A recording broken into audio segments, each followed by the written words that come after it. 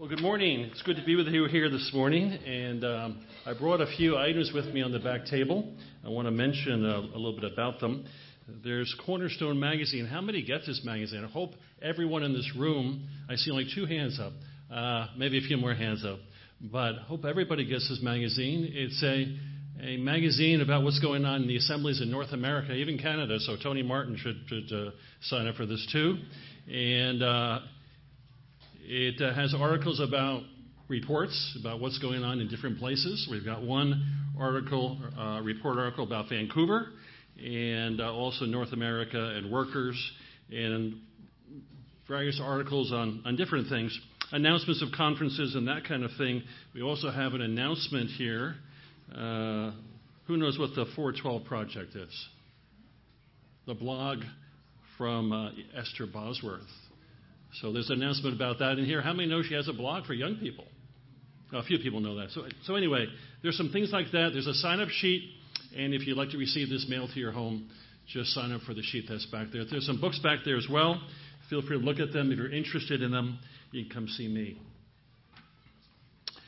My wife is with me this morning. I think I've been here I don't know how many times, but she's never, as we were driving here, she said, this is the first time I've ever been to Boulevard. I thought that was amazing but that's probably true. So give her a warm welcome and talk to her afterwards, and that'll be wonderful. Well, let's take our Bibles and turn to Ephesians chapter 3. And what we want to look at this morning is a little bit of an introduction, a little bit of overview on the church. And really the question we want to look at this morning is the church, or why is the church important? Why is it important? Malcolm mentioned about many churches. Why is it important? Is it more than just a place that you go to? It's not a social club. It's not just a gathering place. It's not just a place where you get married and when you pass away there's a funeral. There's much more to the church. And we want to think about that this morning. And I hope it's a real challenge to you. And I hope that after we have our time together, you might be challenged to study more in the Word of God. And there are many great books on the church, and the assembly here is going through a series on it. So I just trust this will be a kind of a good introduction for you. Let's take your Bibles and turn to chapter 3 of Ephesians, and look with me at verse 8. Verse 8. I'll begin with verse 7. Of which I was made a minister according to the gift of the grace of God given to me by the effectual working of his power. Unto me, who am less than least of all the saints, this grace is given, that I should preach among the Gentiles the unsearchable riches of Christ. The Apostle Paul was given 2 aspects of his ministry. One was to preach the unsearchable riches of Christ to the Gentiles, to preach the gospel throughout the world. But it says something else in this passage, that he was also given a second ministry. And I wonder if we exercise this ministry in the evangelical church today. But he says the second part of his ministry is, verse 9, and to make all men see what is the fellowship of the mystery. And that is a phrase which speaks about the church. The fellowship of the mystery of the church, which from the beginning of the ages has been hidden in God, was created all things by Jesus Christ. He said one of Paul's ministries, and I think is one of our ministries, is to make all men see, and make as many people here in this local assembly see, the wonders and the importance of the church of the Lord Jesus Christ. Christ loved the church and gave himself for it. The church was important to the Lord Jesus Christ. The church should be important to us. And then it says this in verse 10 and 11. To the intent that now unto the principalities and powers in heavenly places might be known that by the church, or through the church, the manifold wisdom of God. And then it says this about the church in verse 11. According to his eternal purpose. Purpose of the ages, some translations say. According to the purpose of the ages, which was purposed in Christ Jesus our Lord. The church is his purpose of the ages. So we should understand a little bit about the church. what does the Bible say about it? And I think one of the first things I want to think about with you is this verse. As to the Lord, his way is perfect. We're going to look in the New Testament. We're going to look at what the church is. We're going to look at some principles of the church. And we want to come back to this over and over again. We want to do what God wants us to do. When we get to heaven one day, I don't want the Lord to say to me, why did you do that thing? Why did you behave yourself in that way? Why did you get involved in that kind of thing? That wasn't my purpose. That wasn't what I wanted you to do. And I want to say, I did what I did because I found it in the Word of God. And I feel, and I would say, because your way is perfect. Your way is what you want us to do. And so I hope as we look at this passage that we are looking at what God wants us to do, his perfect will for us. It says in this verse here, as to God, his way is perfect. The word of the Lord is proved and tested.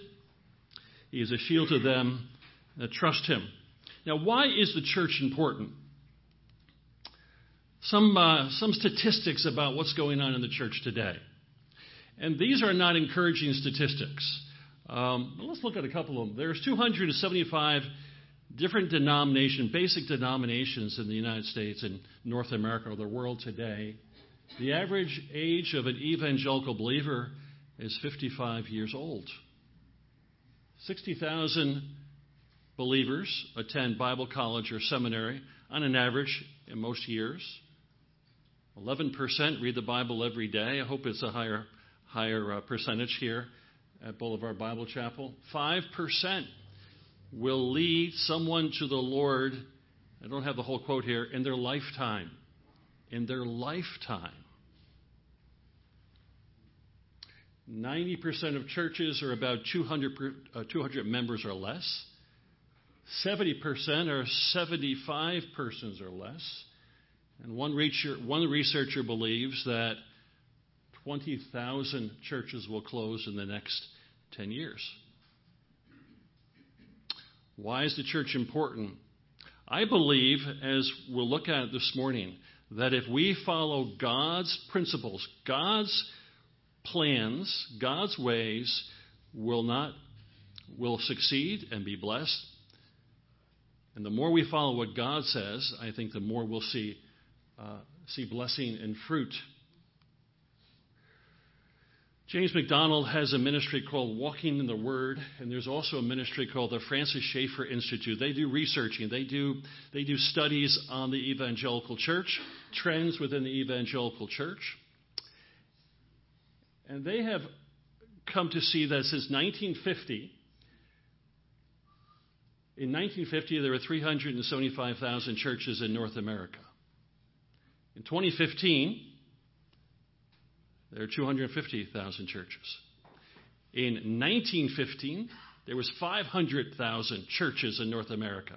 In 100 years, we have gone down in one half. They believe that of those 80% of those 250,000 or 200,000 are stagnant or dying. 4,000 churches close their doors every year. The good news is, I don't have it on the overhead, but there are 4,000 new church starts in North America, new church planting starts, but many of those do not succeed. Many of them do. 3,500 people decide not to continue in their church attendance every day. And of the 46,000 Southern Baptist churches they baptize, 80% see 0 or 1 person baptized per year. Not very good statistics, and I wonder if we're doing something wrong. Why is that? Why is it in North America? And I would suggest what we have in North America is different than everywhere else in the world. I think everywhere else in the world, for the most part, they follow what we might call New Testament church principles. You go to Africa or you go to Asia, you go to China and Russia, the Arab world, the communist world, Islamic countries, and for the most part, they are following New Testament principles, and they're smaller churches. Now, some people say, well, what about all those pastors that are going to seminaries? Maybe we can look to the seminaries and the Bible colleges to bring in a new crop, a new army of workers and laborers, and they can do the job for us. Now, it's interesting. This chart is from 1995 and 96.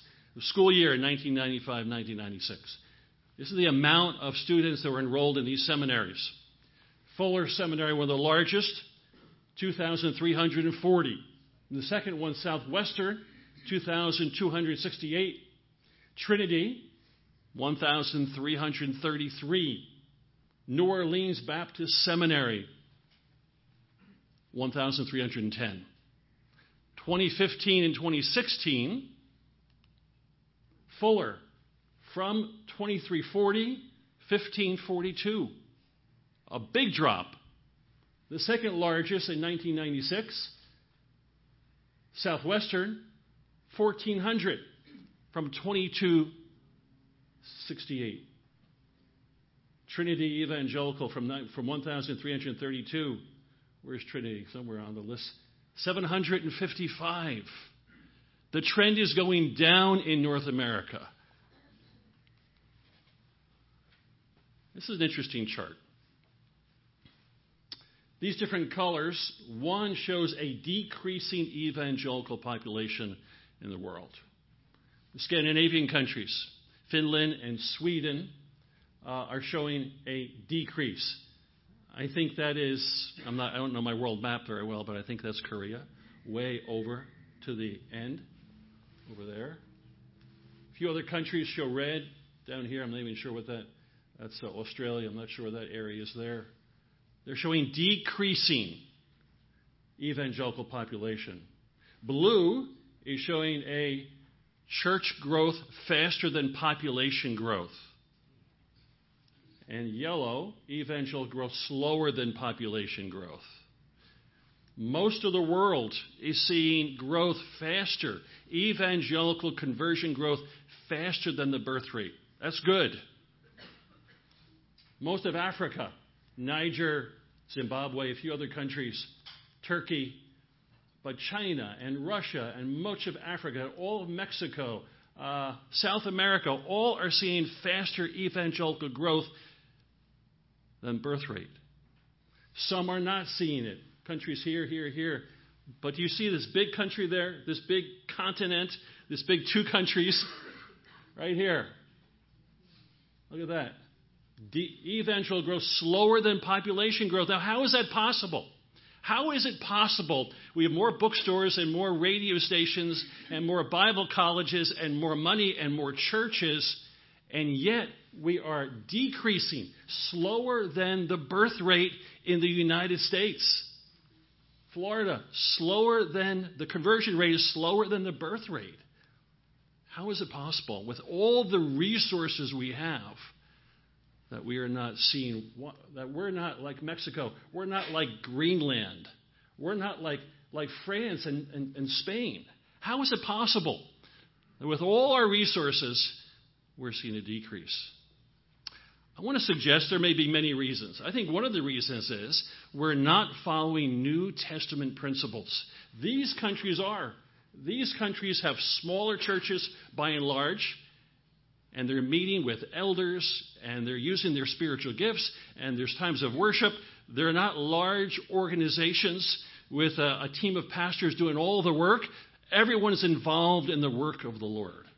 And we're going to look at some of these principles, but I think most of the world is following New Testament principles, getting more and more people involved in the work of the Lord, and that's why they're prospering.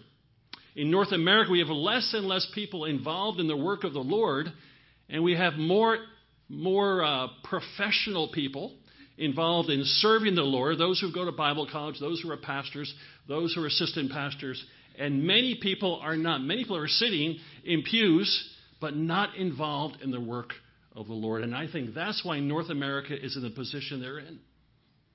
And the only way to change that is to get back to New Testament principles. I believe that is the way that's working all over the world. but it's not being done in North America. There's 318 million people in the world, in the United States. There are 7.4 billion people in the world. There's 19.9 million people in Florida. In the winter months, it probably goes up to a little higher number. 3,500 churches or so, a little bit less maybe, in the United States. 25 million Christians, it's said, to be in the United States or North America. But the question is this: can professional workers, Bible school trained workers, those who are ordained and get a degree, can they do the job of reaching the world for Christ? Can they do the job of reaching Florida for Christ? Can they do the job of reaching Tampa, where I live, or the Miami area where you live? Can they do that? They cannot do the job. That system, I don't think, is effective in doing the work of the Lord, what God wants us to do. So it's very important we go back and look in the Word of God to see what does the Bible say about how the church should operate. It didn't happen this way in the early church. It didn't happen this way, what we've been seeing on these charts. This wasn't the case in the book of Acts. This wasn't the case in the early church. And today it's not the case for most of the world. And I would say we need to get back to this and get back to the Word of God and the principles we see in the Word of God.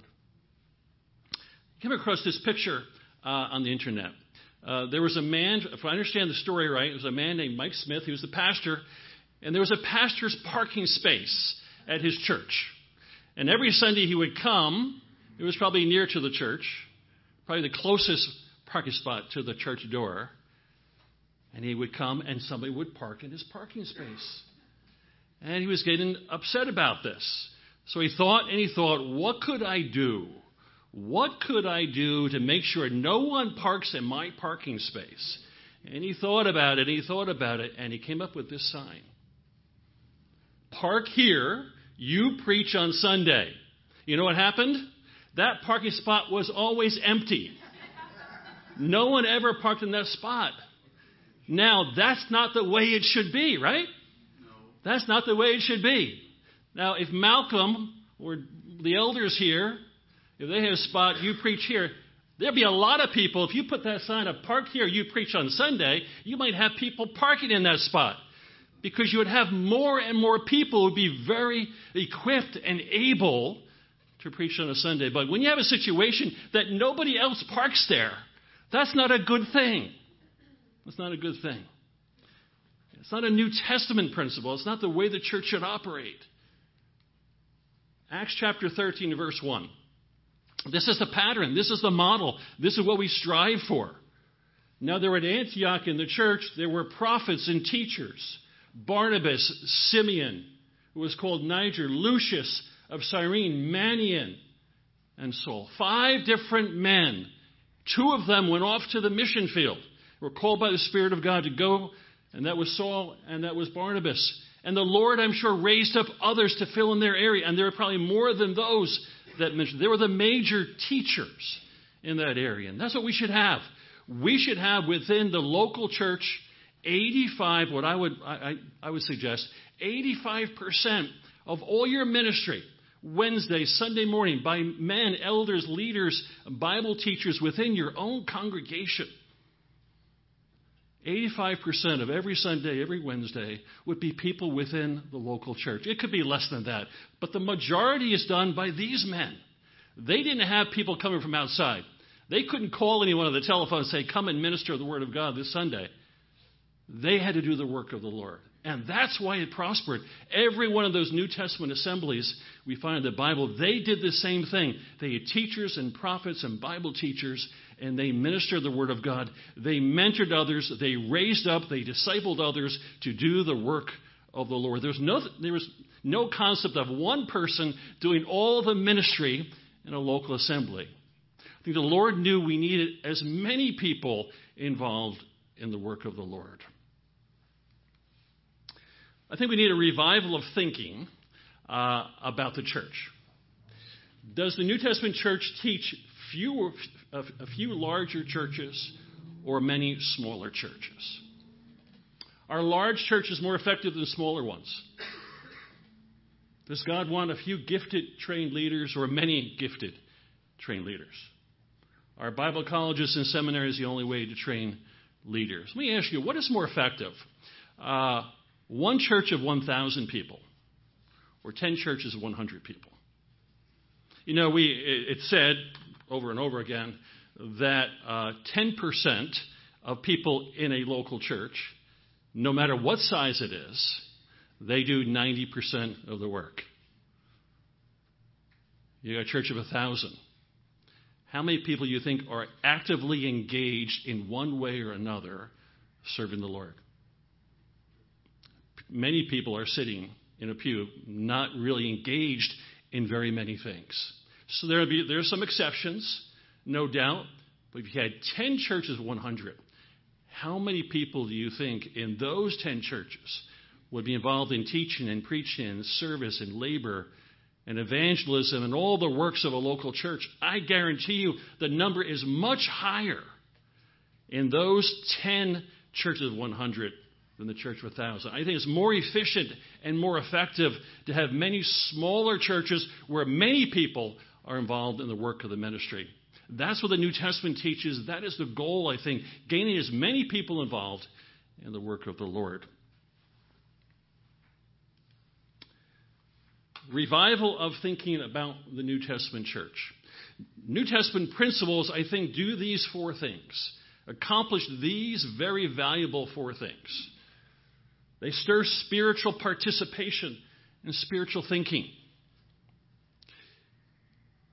When you are involved and you hear a message and you are someone who participates at the Lord's Supper, you're someone who participates in preaching the Word of God, you're someone who teaches Sunday school, you're someone who speaks Wednesday night, you hear a good message, it stirs your thinking. You begin to take notes and write them down. You say, I'm going to remember that and remember that and remember that because maybe someday I'll use that. Maybe someday I can use that in a message. Or maybe that verse I can use in a message and I could build a whole message over that one text or that one passage. It stirs spiritual thinking. You begin to think about what the Word of God says and how I can apply the Word of God into my life, into my local setting, in my local church. Smaller churches where there's much participation stirs spiritual participation.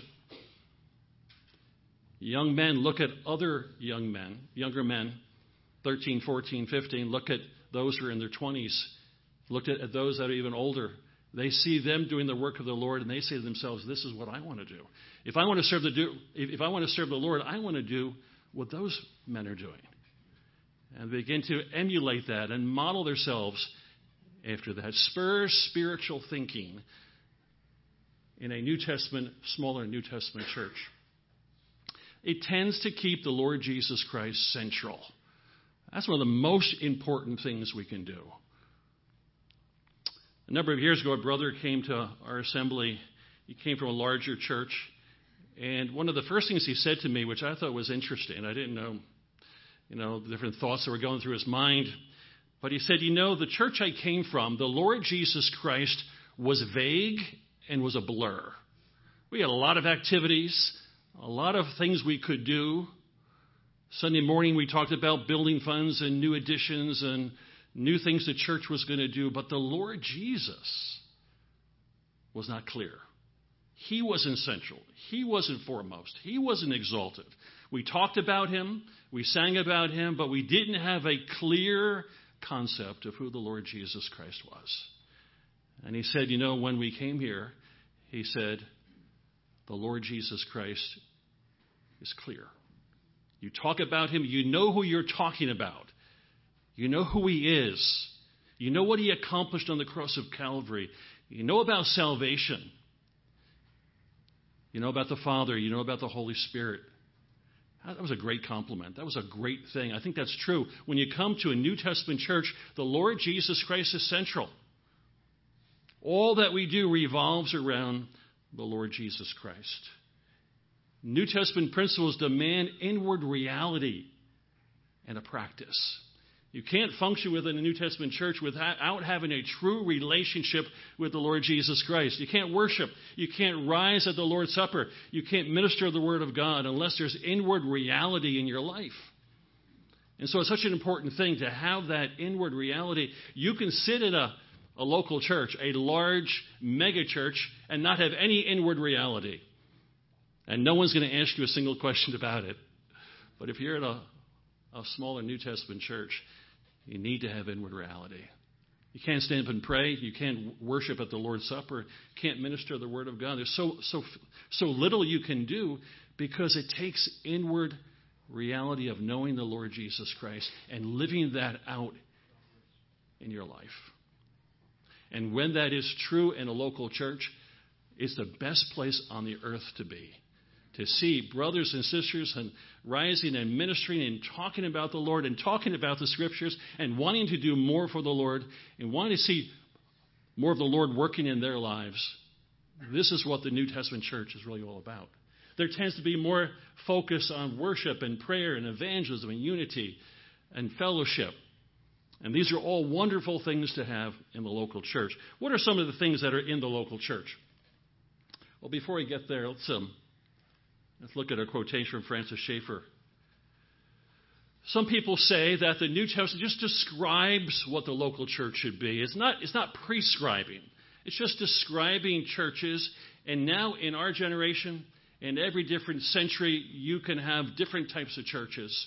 And it doesn't matter what the principles are that we find in the Word of God. Every generation needs to find their own principles. These are only descriptions we find in the Word of God. I love this quotation, and turn with me over to 1 Corinthians chapter 4 for a minute. But Francis Schaeffer, the founder of L'Abri, a ministry in Switzerland, the church did not sit there as a group of believers with no form. The New Testament form is commanded by God. These forms are not arbitrary. They are God's form for the institutional, organized church and are to be present in the 20th century as well as any century. Look with me at 1 Corinthians chapter 4 and verse 17. We have in the New Testament teaching and instructions about elders and about finances and about missionaries and about the calling of God and the commendation of missionaries, about worship and the Lord's Supper and elders and deacons. And many of these things we find in the Word of God. Notice what it says in verse 17. 1 Corinthians 4:17. For this cause I have sent unto you Timothy, who is my beloved son and faithful in the Lord, who shall bring you into remembrance of my ways, which are in Christ, as I teach everywhere in every church. He had a body of teaching that he taught to Timothy, and he taught to Titus, and he taught to all the workers that he worked with. And they went to other places, and they taught the same thing. And where Paul went, and when he started new churches, when we read the book of Acts, we find at least 18 churches that the Apostle Paul was involved in, either directly or indirectly. And he said, in every one of those churches, I teach these principles and these doctrines. And I train others to teach these principles and these doctrines. So what are some of those things? We'll look at 16 of them very quickly. 16 of these principles. Malcolm mentioned a blueprint. I think there's a blueprint. There is a pattern. In the Old Testament, the tabernacle had a pattern. The Ark of Noah had a pattern. The family has a pattern. We see patterns all through the Bible. And when we come to the church, we would never expect that God would not have a pattern or a blueprint for something that he loved and gave himself for. So what are some of those patterns? The plurality of elders, multiple elders giving leadership in a local church. What would happen in a New Testament church if one elder drifted off into false teaching? Now, what would happen in a traditional church? The pastor drifted off into false teaching. Who would correct that pastor? Who would tell that pastor, you are teaching wrong doctrine? Probably no one. They might call denominational headquarters and they might send someone down to correct it, but no one at that church would do it. And it may lead to many people leaving that church because of teaching false doctrine. What would happen if one elder drifted into false teaching in a local church? The other elders would correct him, or other Bible teachers who are not even elders, they may go and they may begin to correct that situation. Maybe he wasn't doing it purposely. Maybe he wasn't understanding some aspect of Scripture, but the others can come and correct. Those who minister the Word of God, the elders and others who minister the Word of God, they have a variety of ministry. What a blessing it is to have different emphases in different men within a local church. With one man, his emphasis is many times in 1 or 2 or 3 areas. When you have 6 and 7 men and 3 or 4 elders who are ministering the Word of God, your content and your emphasis of gift is much broader. Some can speak about pastoral aspects. Some can speak about science. Some can preach the gospel. Some can preach about doctrinal issues. There's a broad scope of all the teaching that goes on in the local assembly. If I hear anything from people, they say, I love the assemblies because we get such a wide and broad and deep scope of Bible teaching in our assemblies. So a multitude of elders are very important. Weekly Lord's Supper is a very important thing. A time to come together where we exalt and lift high the Lord Jesus Christ. We worship Him. That's one of the great privileges of the New Testament church. Priesthood of all believers. We have the privilege of coming, we talked about it today, coming into the presence of the Lord Jesus Christ and to be able to exercise our spiritual priesthood, to be able to worship Him, lift Him high, glorify the Lord Jesus Christ, the priesthood of all believers, the training and mentoring of believers for service. Turn with me over to Ephesians chapter 4. One of the roles of the New Testament church, one of the purposes of the New Testament church is to raise up an army of gifted, skilled, trained, discipled, equipped men and women to do the work of the ministry, to see them go to the mission field, to go off and serve the Lord Jesus Christ. I've been encouraged in our assembly with a brother that's in Africa today. He's in Tanzania. He was a pharmacist with us for some time, and one day, as I was fellowship with him, he said, I'm going to retire from being a pharmacist. He was 54 years old. And I said to him, Brian, what are you going to do? He said, I'm going to go to Africa and I'm going to start orphanages. That's not the ordinary thing that you hear from someone retiring. And I said, are you going to raise money? How are you going to do it? He said, I'm going to use my own money. You can run a orphanage, provide the food, materials, educational materials, spiritual materials, a orphanage farm for $2,000 a month. That's what he's doing now. He's been there since last summer. Very encouraging to see people get discipled and mentored and go off and decide to serve the Lord, see the call of God in their lives and want to use their lives for the Lord Jesus Christ. Look at chapter 4 and verse 11 and 12 in Ephesians. He gave some apostles and some prophets and some evangelists and some pastors and some teachers. These gifts he gave to the body of Christ, and one of the roles they are to have is they are to disciple, they are to mentor, they are to build up, they are to equip the body of Christ. Verse 12, for the perfecting of the saints to do the work of the ministry, for the work of the ministry, for the edifying of the body of Christ. The work of elders, the work of gifted men within a local church is to disciple others, to train others. And elders' greatest joy should be to see somebody that he's discipled, someone he's invested time into, to see them get up and preach the Word of God, see them lead someone to the Lord Jesus Christ, see them go out and disciple somebody else for the Lord Jesus Christ, investing their time in other people, and then those men investing their time in others, to see God raise up an army, many, many people within a local church, and some that move on and may start another work or move to another location and begin to serve the Lord in that area. That is the goal that we have. That's what God wants us to do. That's what we see in verse 12. These gifts of an evangelist or a pastor or a teacher is for the equipping or the perfecting of believers for the work of the ministry. We need to do that more and more. I need to do more of that. But we as local churches, this is what the New Testament church teaches. Turn with me over to Acts chapter 20. Acts chapter 20.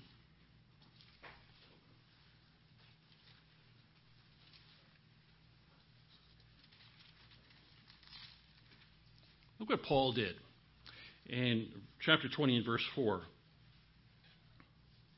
Paul is ministering. He's moving from place to place. And we find some of the people that he took with him. Now, why did he take these people with him?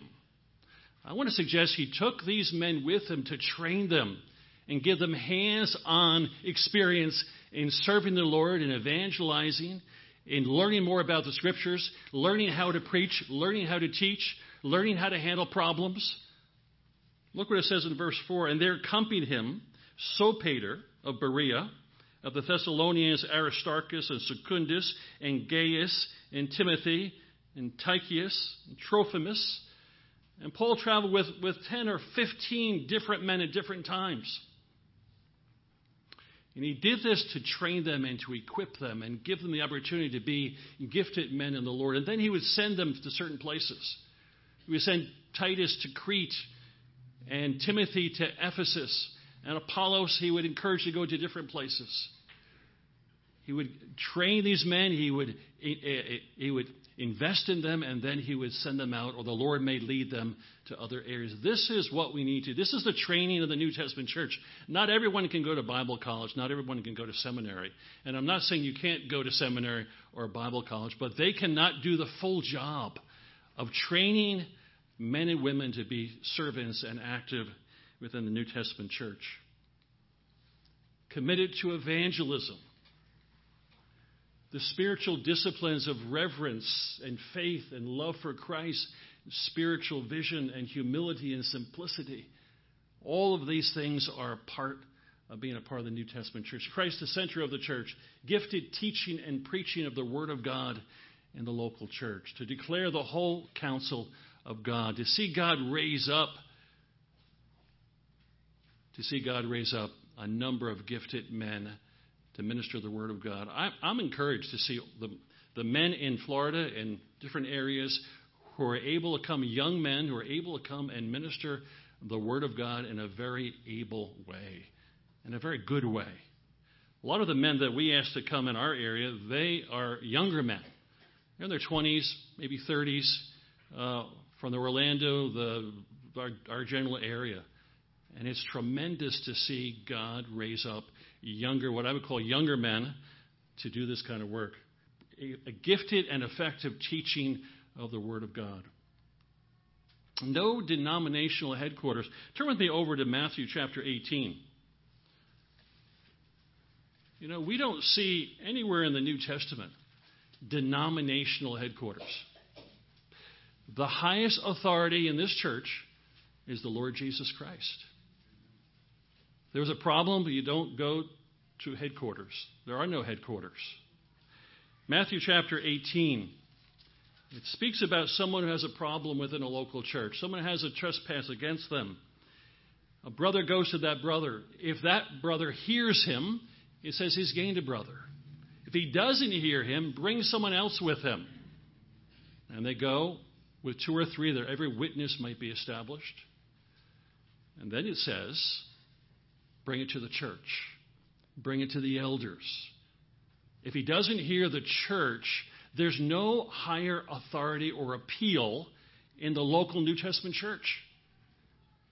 He doesn't hear them. He doesn't hear the head and the elders and the church. Then he said he's put out of fellowship. Because we don't call denominational headquarters to say, you come over here and help us. One reason for that, I think, is they don't know the depth and the scope of the issue. One person coming in from another part of the country to your situation, they don't know the whole situation. You've labored with them. You know their history. You know their background. The highest authority we have is the Lord Jesus Christ. A commitment to discipleship. A commitment to prayer. the principle of ever seeking to start new local churches. You know, it's amazing to see new local assemblies started over and over again throughout North America. A number of believers who love the Lord go off somewhere and they decide to get together and begin to meet in a house or meet in a rented store or hive off from another assembly. When you go to the book of Acts, you see this over and over again. Paul ever seeking to start new local assemblies. The direction of the Holy Spirit for workers. Turn with me just for a minute. I know our time is beginning to go. 1 Corinthians chapter 16, verse 12. Paul would guide and direct. He would invest and he would disciple. But workers and assemblies are under the leadership and the direction of the Holy Spirit. God is directing us. God is directing workers. I love what it says in 1 Corinthians chapter 16, verse 12. The Apostle Paul writes, and he's talking about different workers in different places and where he's going to travel to, and how Timothy is going to come to Corinth. But then he says in verse 12, as touching our brother Apollos, I greatly desired him to come unto you with the brethren. I encouraged him. I asked him to go with the brethren to where you are. But the Spirit of God did not lead him that way. It says in verse 12, but his will was not at all to come at this time, but he will come when he has a convenient time. I think the Spirit of God was leading him differently. You know, imagine the Apostle Paul, the great leader of the New Testament churches, asking someone to go somewhere, and he says, I don't think the Spirit of God is leading me that way. And so he says, I'll do it when the Spirit of God leads in that direction. The principle is guidance and direction from the Spirit of God. That's what elders do. That's what leaders do in a local church, looking to the Spirit of God to lead them, not doing something another church does. I was reading in the writings of Louis Sperry Schaeffer, and he said about the will of God, he said God will not probably in his will lead two people the exact same way. I think it's true. Situations are very, very different in every life. And he said the Spirit of God might not lead a single person exactly the same way twice. We look to the Spirit of God for direction in every situation. Hospitality, finances, reception. I want to close with this question. Does it work? Do New Testament principles work? I think they work in every place they have been tried. You go to Africa, the majority of churches in Africa are small New Testament churches with Bible teachers within, not gone to seminary, not gone to Bible college, have not been ordained. They have been ordained mostly by the Spirit of God and by Christ himself, and they labor in those areas. And they gather together people, and they begin to function, and they very often have the Lord's Supper, and they build up the church. And in places of persecution, if a leader is taken, someone else fills in their place. The Islamic bloc countries, communist bloc countries. In India, many New Testament churches. And I want to close with this. Do New Testament church principles work? I want to talk about China. I was reading in Israel My Glory magazine about 5 months ago. They talked about China. They talked about the first missionaries that went there, Robert Morrison and Hudson Taylor in the 1800s. And then about 1900, all the missionaries. In 1900, there were about 2,500 missionaries in China.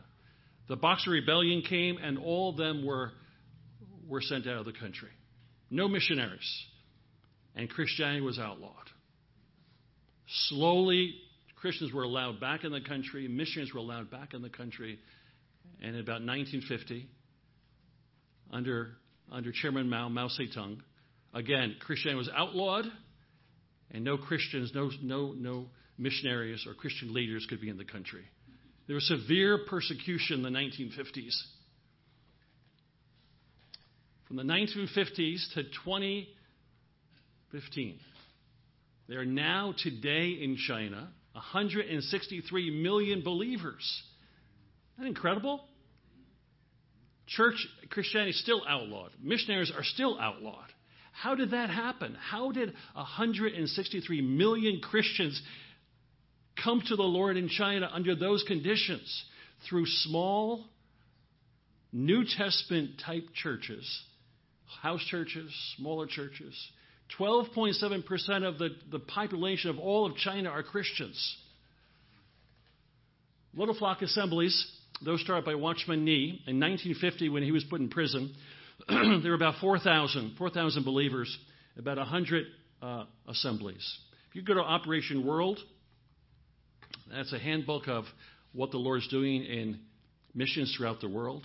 They will say today, those little flock churches, there are 43,000 little flock New Testament assemblies and over 20 million believers associated with those assemblies. How did that happen? I think it happened because those believers met together and formed assemblies according to the New Testament, and God blessed it. I think in North America we need to do more of this kind of thing, to get back to New Testament assemblies, get more people involved in worship, in mentoring, in discipleship, raising up leaders, raising up Bible teachers, raising up those who get involved in the work of the Lord. Let's close in a word of prayer. Our God and Father, we thank you for our time together. We would pray, Father, that you would lead us, each one here. That we would seek to be more involved. We would seek to be more involved in the work of the Lord. We would seek to grow. We would seek to seek someone out who can mentor us, who can disciple us. That we would seek out and have spiritual vision to see what you want us to do in this area. And so, Father, we pray that you would lead us and guide us. And we pray this in Jesus' name. Amen.